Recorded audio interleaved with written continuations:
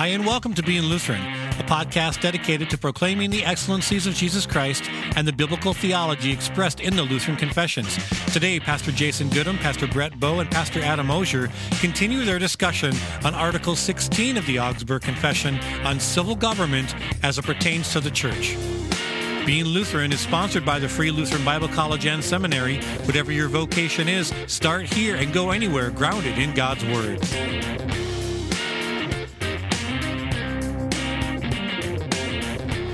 Welcome to the Being Lutheran podcast. I am Pastor Brett Bowe, and I'm joined by Pastor Jason Goodham and Pastor Adam Osier. All right, we are on our second episode discussing Article 16 of the Augsburg Confession and Apology on civil government. Yep. Yeah, we had a grand old time last time.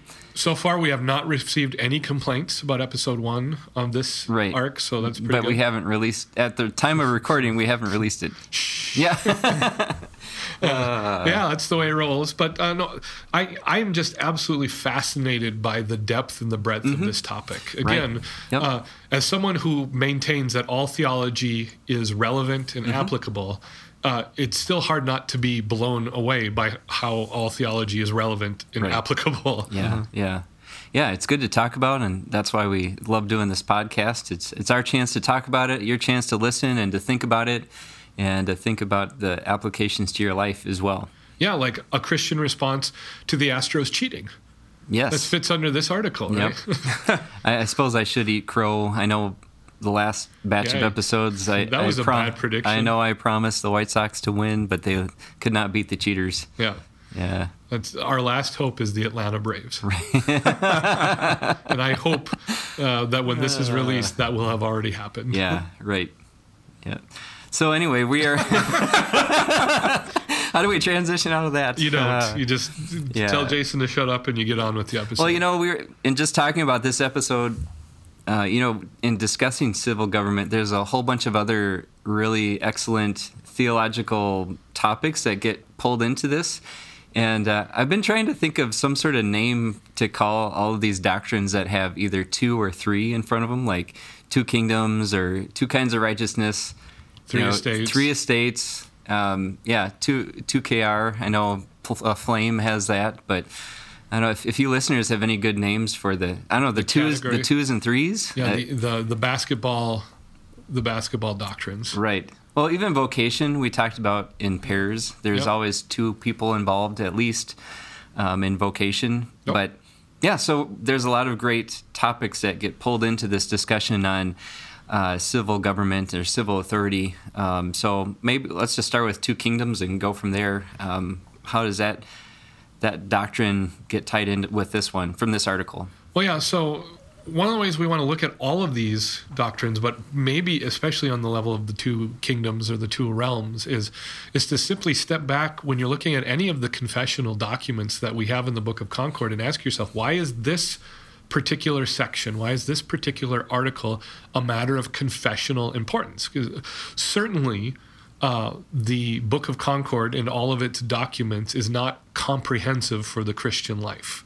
It's adequate, but not comprehensive. So why this and a number of other things we talk about that aren't in there? And the reality is because so much of biblical truth stands behind what is being confessed. And in this case, one of the best place to start is the doctrine of the 2 kingdoms or the doctrine of the 2 realms that informs how God operates in reality based on both spiritual and material principles. Right? Would it be valuable to define the doctrine here? So you have the 2 kingdoms. You have the kingdom of the right hand, which is a spiritual kingdom, right? And then you have a political kingdom, which we call the left hand kingdom at different times. And what I found fascinating about this is it's been a very freeing way of understanding government, of understanding the Christian's role in government, and how the Christian is a citizen of these 2 separate kingdoms, right? But they're 2 distinct kingdoms, and we need to be careful that as Christians of the right-handed kingdom, of the right-hand kingdom, right, the spiritual kingdom, we don't try and turn the left-hand political kingdom into the right kingdom, right? So there's two distinct roles, but the Christian is a citizen of both kingdoms, and has vocations and responsibilities in each. Yeah, an excellent resource if you haven't, and we've mentioned this book before on the podcast, but if you haven't read up on it, Dr. Joel Bierman, basically all of the doctrines we're going to talk about today, he's written something about, but his book on the two kingdoms or the two realms is a book called Holy Citizens. Yeah, that's a great book. WHOLLY, Citizens. Highly recommend that book. One of the phrases he comes up with to describe how the two kingdoms are related to each other is distinction without divorce. And that's a great way to remember. Right. So the overarching principle of the two kingdoms is that God rules. It's not God rules in one and not the other. It's that God rules. He rules in two different ways. He rules spiritually in the church by the gospel, and he rules materially in the political kingdom or in the left-hand kingdom by the law. Right.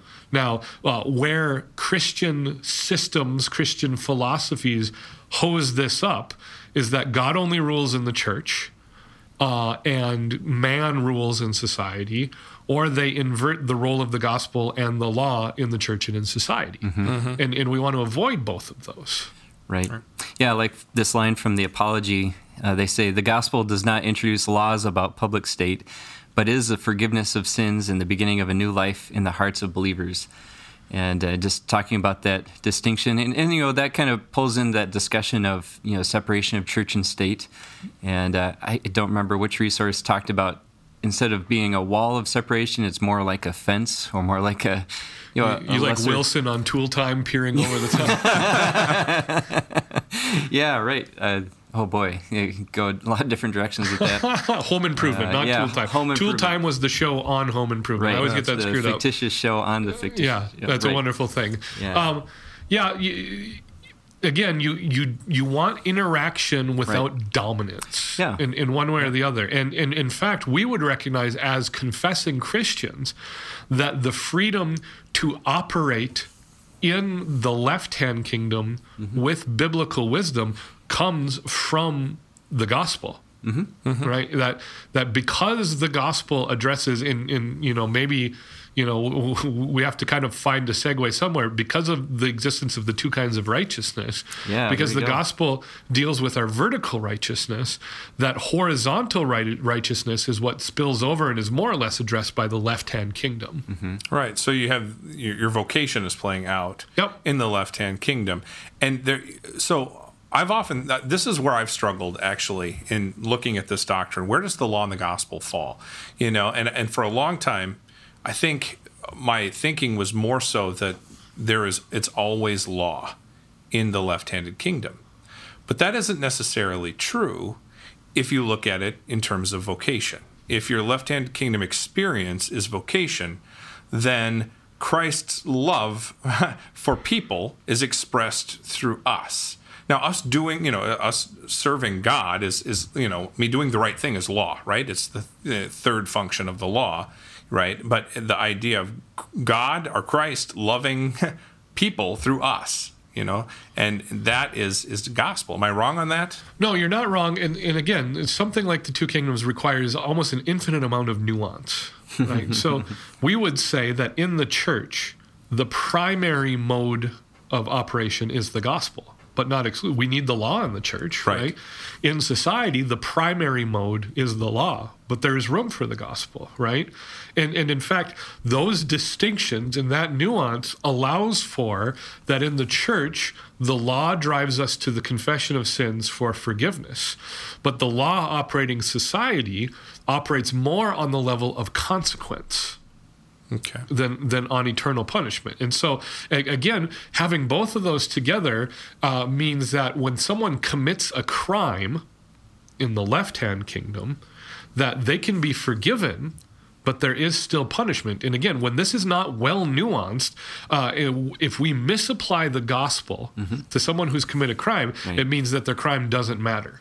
And how many abusers have taken advantage of a poor confession that you need to forgive me for what I've done. And you can be forgiven and still acknowledge that if you committed a crime, you need to do the time. Mm-hmm. And the crime distinction, dog Jason, crime dog, yeah, McGruff the crime dog, yeah. right? Fred McGriff the crime dog. The two kingdoms, paired with the two kinds of righteousness, paired with the doctrine of vocation, right? All and of the that, three estates. All of that Within the existing with the context three of the three estates. That's our list of, we the came twos up and with, threes. we came up with the doctrines that are hiding behind that. Yeah. All of these are interrelated. And without the proper ordering and confession of these doctrines from Scripture, that's where the church oversteps.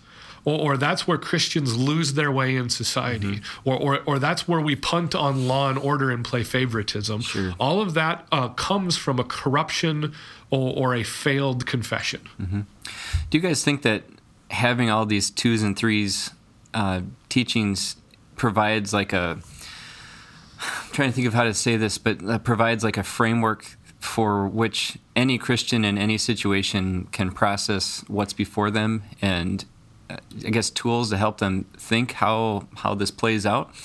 A framework without a formula.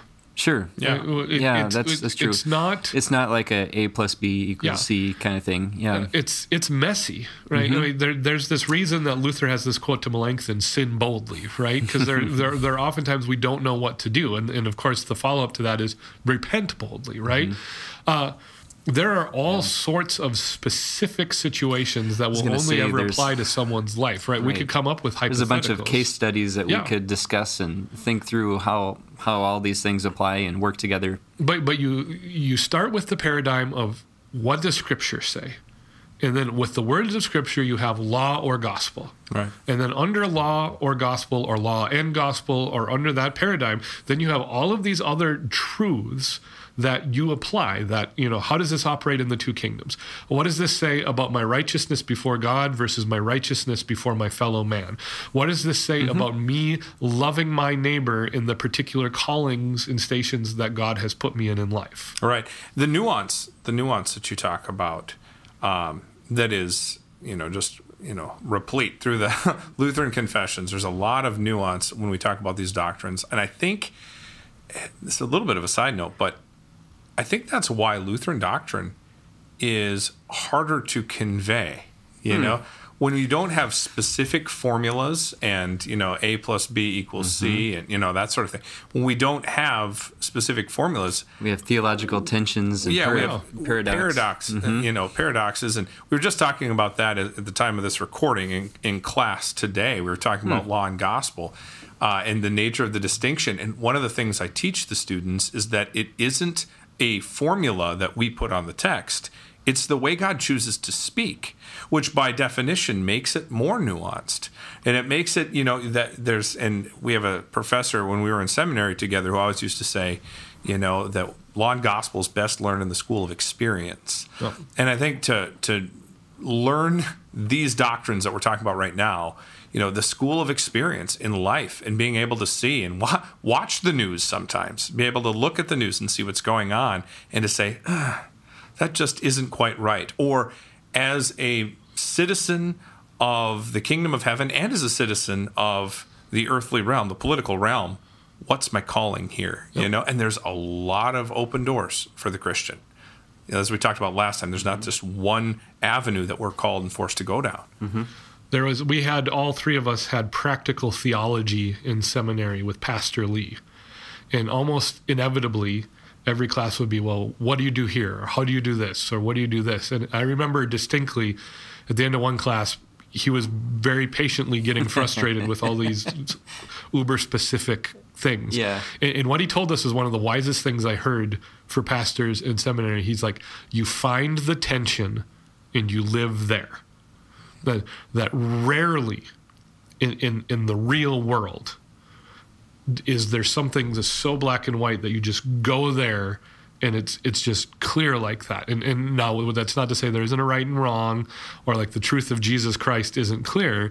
It's that when you're living your life, how you act as a Christian, more often than not is do this specific thing.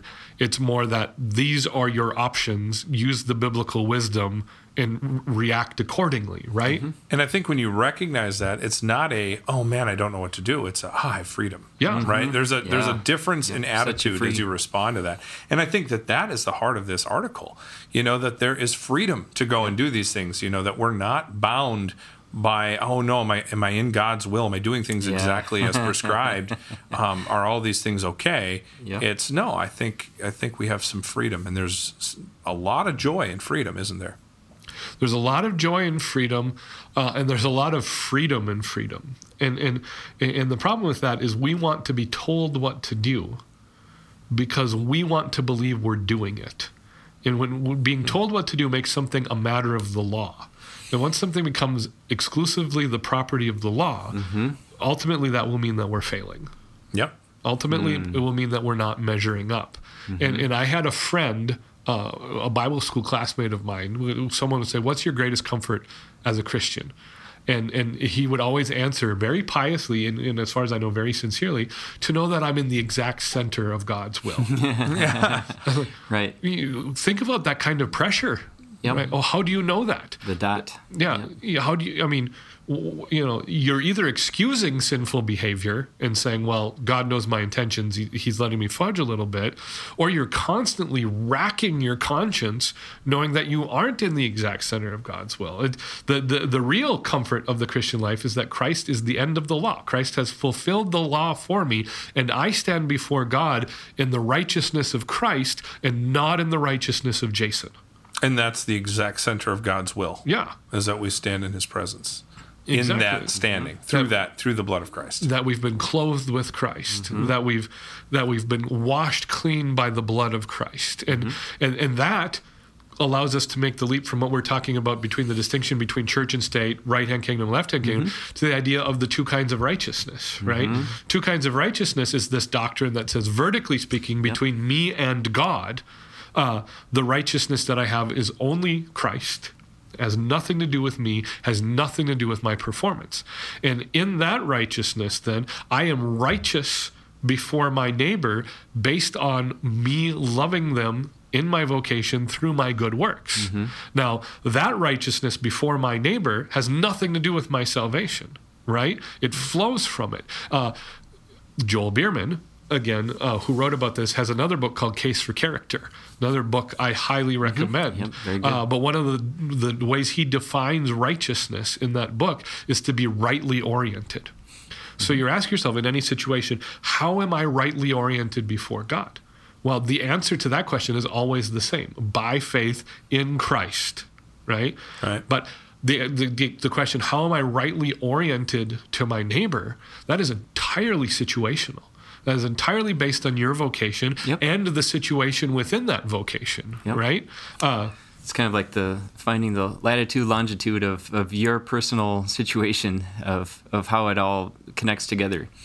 Well, and we've talked about before when we've laid out the doctrine of vocation that, if you love your neighbor the same way your doctor loves you, you might end up killing your neighbor if you're not a doctor, right? Yeah, there are those situations, but it's also entirely plausible that in one moment, what is necessary to love your neighbor is entirely appropriate, and the next moment, the same neighbor, that exact action is off limits, right? That we have to discern what is necessary to love our neighbor, and we have to have the freedom to discern that, knowing that our actions are informed by our salvation, but our actions do not impact our salvation unless it involves unrepentance. That last aspect that you just discussed is incredibly important for Christians to understand. Again, it goes back to that term nuance, right? That idea that things are nuanced. And the word that you brought up there, discernment, right? We as Christians need to be more discerning. And I feel like that's been the struggle that I've had with a lot of the political rancor going on right now, going back and forth. I don't have social media anymore because it drove me nuts. But when I was on social media, just some of the things that Christians were liking and posting were clearly posted without thinking through why. And I think when we think of our neighbor and how to serve and love our neighbor, you're absolutely right. We can serve the same neighbor and love them in very, very different ways. And we do that all the time. Think about our neighbor as children, right? Yeah. If we think about our children being our neighbor, and biblically they are, right? They are our neighbor. At one moment, I need to take my daughter out for ice cream and enjoy her. And another moment, I need to tell her that how she's talking to her mother is not acceptable, or whatever the case might be. I'm in both cases, I'm loving my daughter. But it looks very different. And there's nuance. We have to understand, we get it in those familial, the family estate. It's harder when we think in government and society. Well, the broader the vocation and the greater the number of neighbors a vocation has, the range of behaviors and outcomes becomes infinite, right? Mm-hmm. You brought up something about social media in all of this, in discernment, that is really relevant for right now. I literally just read an article last week that came out that a large number of the quote-unquote Christian pages on Facebook, like these fan pages, were run by like Russian bots. and they were just using Christianese memes, and that's how you get to from actual Christian expression of love to this like American patriotic Christianity, or if you do you love Jesus, share this meme, kind of thing. And it comes to a matter of discernment. What Christians fail to realize today is that discernment is commanded by Scripture in multiple places, right? 1 John 3 or it's 4. 1 John 4 is discern the spirits. Spirit of truth and spirit of error. Yeah, that's the preamble to beloved, let us love one another, for love is of God, and everyone who loves is born of God and knows God.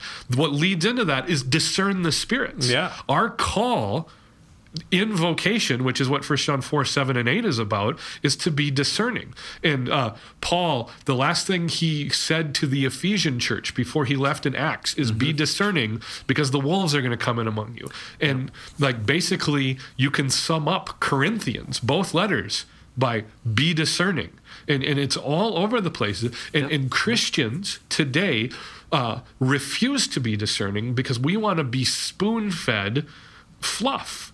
And it's the fault of the Christian, but it's also the fault of the church. And we go back and we teach good doctrine. By teaching good doctrine, because all doctrine is practical and applicable, we are preparing Christians for life in society.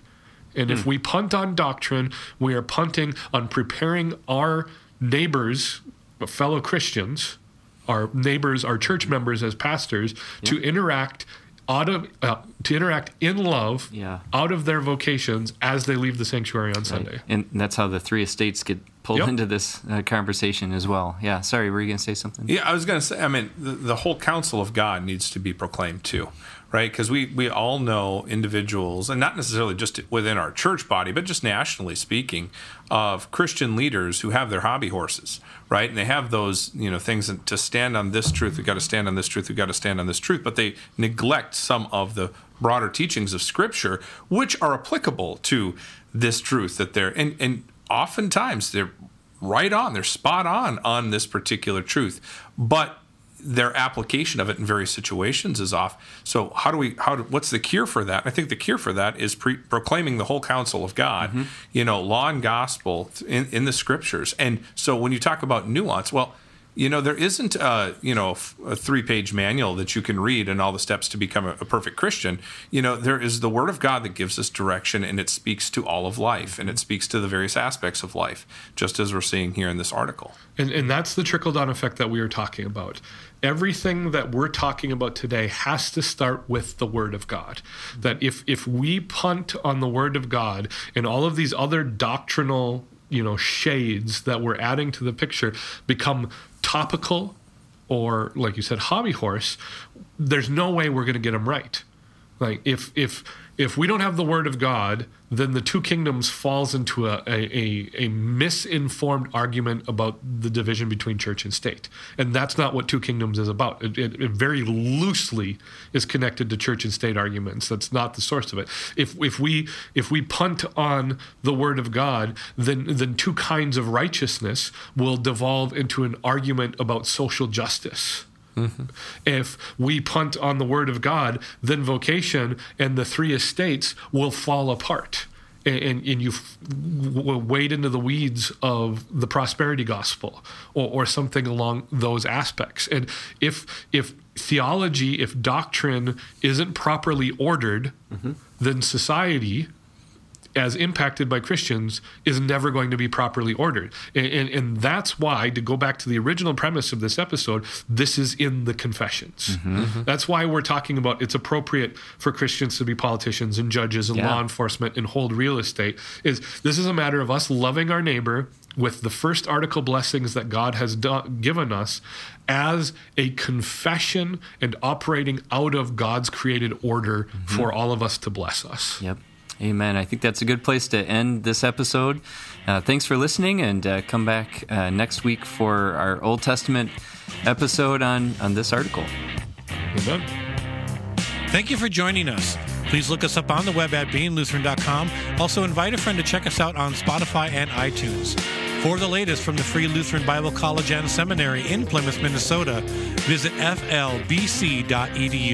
God bless you and have a great week.